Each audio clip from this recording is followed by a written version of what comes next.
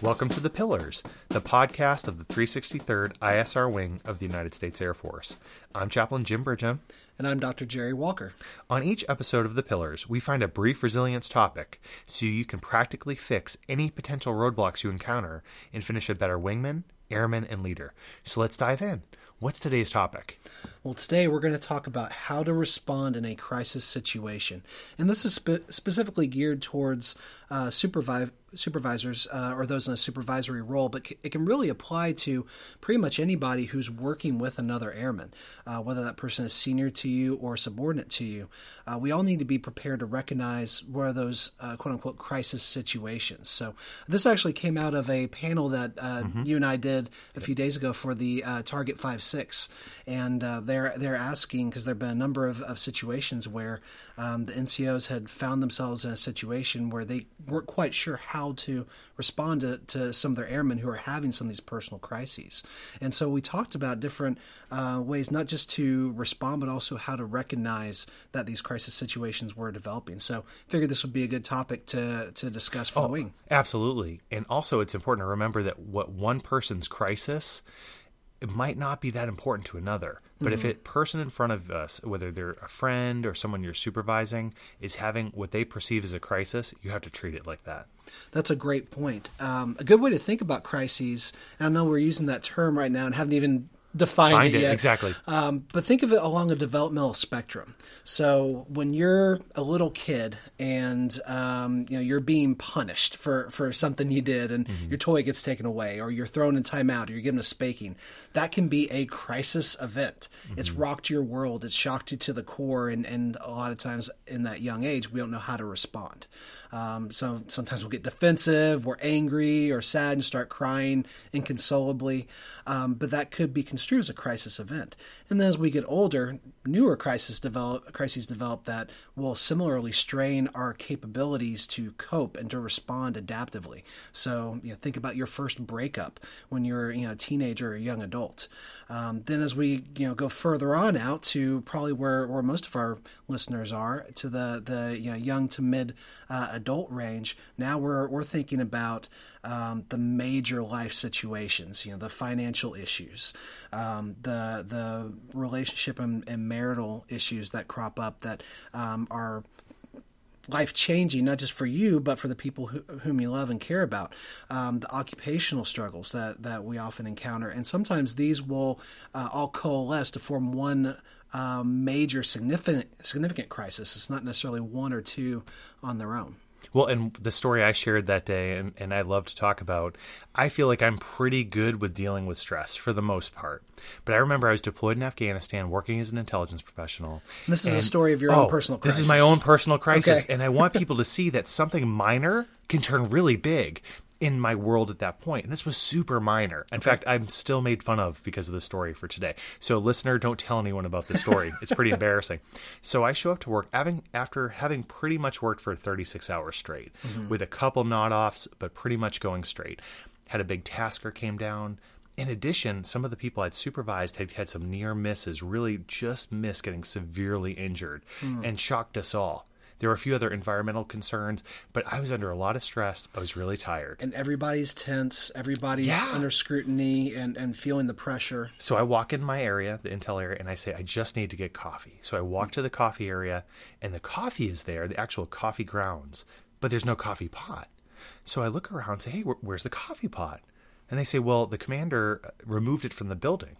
You see, someone spilt it, and no one wanted to take responsibility, so he removed it from the building. And I sit there. Now, mind you, I dealt with some serious stress at this point for months, and honestly, I'd been calm throughout. And so people would look at me and say, oh, that's the person who deals with crisis well. Well, I'm thinking, and I notice my hands are shaking now at this point. Now, I look around and say, I just want the coffee. Just give me some coffee. And they look, we'll get you an energy drink. We just can't bring the coffee pot back. So I walk to the deputy commander and say, who's British, and say, sir, I just respectfully request that you bring the coffee pot back. He looks at me and he goes, well, the commander, who's, by the way, sitting right next to him, like an inch from him, says he made a decision and we have to keep him. Like, well, I'm going to appeal to him. So I talked to him. He's like, look, Jim, we'll go get you a Keurig, but I just can't bring the pot back. Somebody, no kidding, spilled coffee in the ground. And I'm like shaking mad. Now, mind you, in comparison to some of the other things I dealt with, this was totally mundane, and I understand it. But what I did as I walked to my desk, I realized that my body, my physiology was getting upset. I was getting angry, and called my boss. You're getting wound up even just talking about it. And I'm thinking about it. And again, I'm just sitting there like, all I want is coffee. Like, I didn't complain about being there for so long, but I call my boss, who is a leader, has some terminal degrees in my last career. He comes downstairs, and he is not a high empathy person, but he comes downstairs, Ph.D. type, and he goes, "Hey, Jim, how are you?" And SES type. And I look at him, and I start bawling outside, like crying. And I'm just like, "They took my coffee." And he just sat there. He didn't say, "Look, you need to suck it up and deal with it." He just, at that point, gave me a hug, helped me through it. And I went back, and I was able to fully function. I never had that again. Now, I did get made fun of for quite a while for this. Sure. I had the ADAPT things dropped on my desk, which is normally an alcohol program, and would write coffee on it. I'm still made fun of. Say, "Hey, someone wrote me an email today from that event saying, 'Hey, can I buy you a pot of coffee sometime?'" But the point of it is that minor event, not having coffee, turned into a crisis event at that point. And how somebody responded to me allowed me to return and function fully. I just needed at that point a place to vent and just get a hug. And what I really like about that story is that it was the straw that broke the camel's Correct. back. I mean, that's what you were focused on in that moment, but that wasn't necessarily what had fueled that crisis from the Correct. get-go. There are so many other things that were going on that all it took was that relatively minor inconvenience that on a normal day may not have been that big a deal at all, but to get you to your breaking point. Yeah, I mean, we've had single moms come in our office who had a tire. They popped a tire on the way to work, and that was it. Like, it was just a total crisis event. Sure. Their, spouses deployed or in Korea, this kind of thing. Like, it's a minor thing. So when a person's in front of you, it's how you respond. When they're in front of you with an event, and it might be a boyfriend breakup, they're airman first class, first time with a breakup. When they bring that crisis to you, you need to respond with empathy. Even if inside of you, you say, "Oh man, I'm going to make fun of them in a month for this." That may be appropriate, but at that moment, what you need to do is really just allow them to vent and validate how they're working. So my 2 points is ventilate, allow them to vent, and then validate. Say, "Hey, what you're going through is totally appropriate for you." Yeah, I think that's absolutely spot on because even in our profession, a lot of people come into us, they don't really want us to solve their problems. Correct. They just need to talk it out and to have somebody else feel like they're heard and understood. And so if you're that supervisor, you've got a person coming to you saying, "I'm freaking out. I'm about to go off the deep end. I don't know what to do anymore." Try to find a place where you can sit down with them, give them your undivided attention, and allow them to vent out those frustrations. And here's the best part about it. You don't necessarily have to solve their problems. Correct. But you should know where to direct them in order to get them to folks who may be able to help them solve their problems, if that's in fact what they want. Not everybody's looking for a referral, but as long as you're knowing what you're able to communicate what those helping agencies are, or the different resources available to that person, you can get them to folks who may be able to assist them with those problems. But a lot of times, what folks just need is for somebody to feel like they're understanding what they're talking about, how they're feeling, and communicating it back to them in a way that validates those emotions. They want to be heard. Yeah. It's one of the worst things to have when you happen when you bare your soul to somebody is to hear them say, "Well, happens to everybody. You got to buck up, or just tough it out." Or even worse, just dismiss their issues altogether. Correct.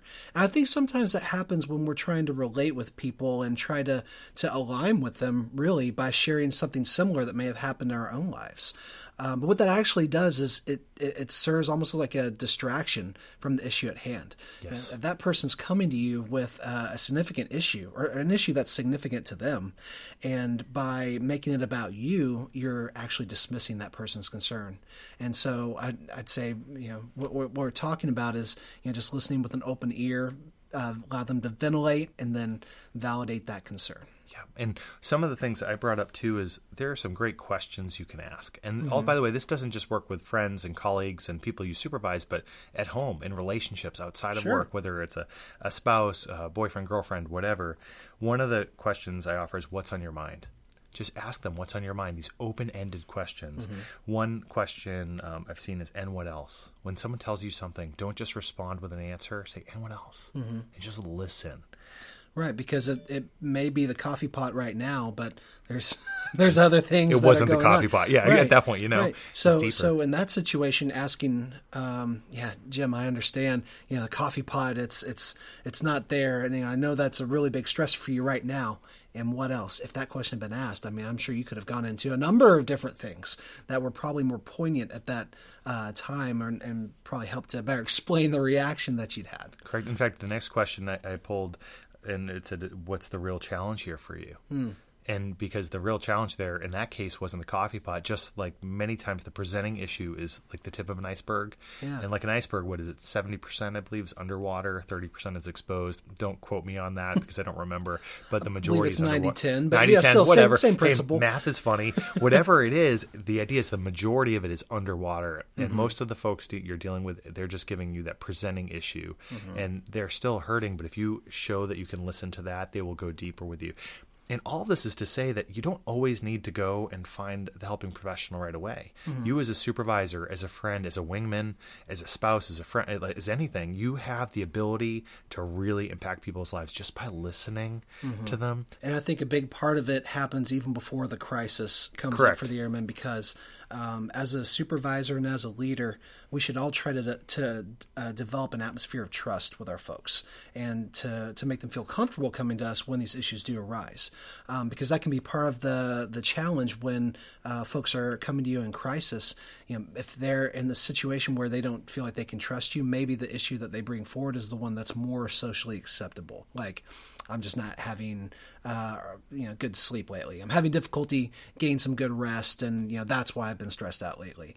Whereas maybe the real issue is things are not okay at home, or they're really struggling with balancing their work and home life. They've got a PT test coming up, and they're worried about not being able to pass it. Maybe these are things that they're not comfortable talking about. So these questions are very important, but it all has to come from a foundation of that trust and comfort. So that's something that we can start building on right now to demonstrate that compassion to our folks, that when they do have these significant issues, they can come to us and we'll be able to ask those questions without feeling like they're probing. So if we had to wrap this up, let's say, so we're talking to a brand new supervisor, and they want to help an airman that's come to them with a problem. And it's not a big problem. It's not something that really needs that second level assist from maybe us. What steps would they take? I would say the first one is to demonstrate empathy. And you do that both in how you speak to the person, but also in what you do with them. So I would encourage folks to find a separate place, maybe where there's a little bit more privacy, demonstrate commitment to that person, that you're going to give them your undivided attention, and just allow them to talk. And without trying to delve too deeply into solving the problem, ask them the questions like you're talking about. What else? What's your biggest challenge? What can I do to help you out with this? What do you need from me right now? How can I support you in these different ways? And that person may tell you exactly what they need, but you're allowing them to be heard and to validate what they're saying.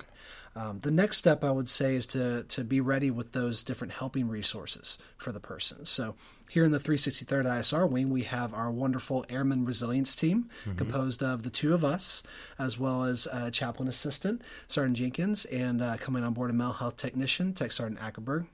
And we are the Wing Airman Resilience Team. We serve everybody throughout the wing. We are your in-house consultants for all things of a medical, a mental health, social relationship, spiritual basis. So please do not hesitate to contact us, or encourage your folks to get in contact with us. More than happy to talk through folks and see if there's any kind of services we can provide. But you've also got your first sergeant, the different helping agencies at your host airbase wing. So, of course, the mental health clinic, the Airmen and Family Readiness Center, the chaplaincy there. Yep. You've got the Military and Family Life Counselor, the MFLAC. There's Military One Source, which is a 1-800 phone number you can call and get connected to a counselor, different degrees for telephonic counseling. There's all kinds of different things available to you on base. And so I encourage you to look up those things and see what services they provide. Try to connect your airmen when they're having difficulties. And then finally, don't put the impetus on yourself to solve that person's problem, but take responsibility for their well-being. And what I mean by that is your job doesn't end after you finish talking with the person that day. If you're connecting them with different resources like I just discussed, try to follow up with that person later on and ask them if they took advantage of those or if those resources were of help to that person. And just that very act of checking in on them communicates that you still do care about what's going on in their lives and are available to assist them even further. Yeah, that's awesome. And I know Master Sergeant Booker, who we interviewed a couple times here, he's suggested you even walk with them to the helping agency if possible. Absolutely. And that communicates a real strong message. In fact, some of the 5-6 members we spoke with had mentioned that in their example, said, well, I brought them here. Well, the thing is, just do as much help as you can as a supervisor. Do your best. Try to put these principles into action, and I think you'll see a marked difference. Absolutely. So thank you for listening to The Pillars, the podcast of the 363rd ISR Wing of the United States Air Force. I'm Chaplain Jim Bridgham. And I'm Dr. Jerry Walker. Until next time, if you need us, just reach out to us in the global address list. And we just want to finally thank you for what you do for our nation.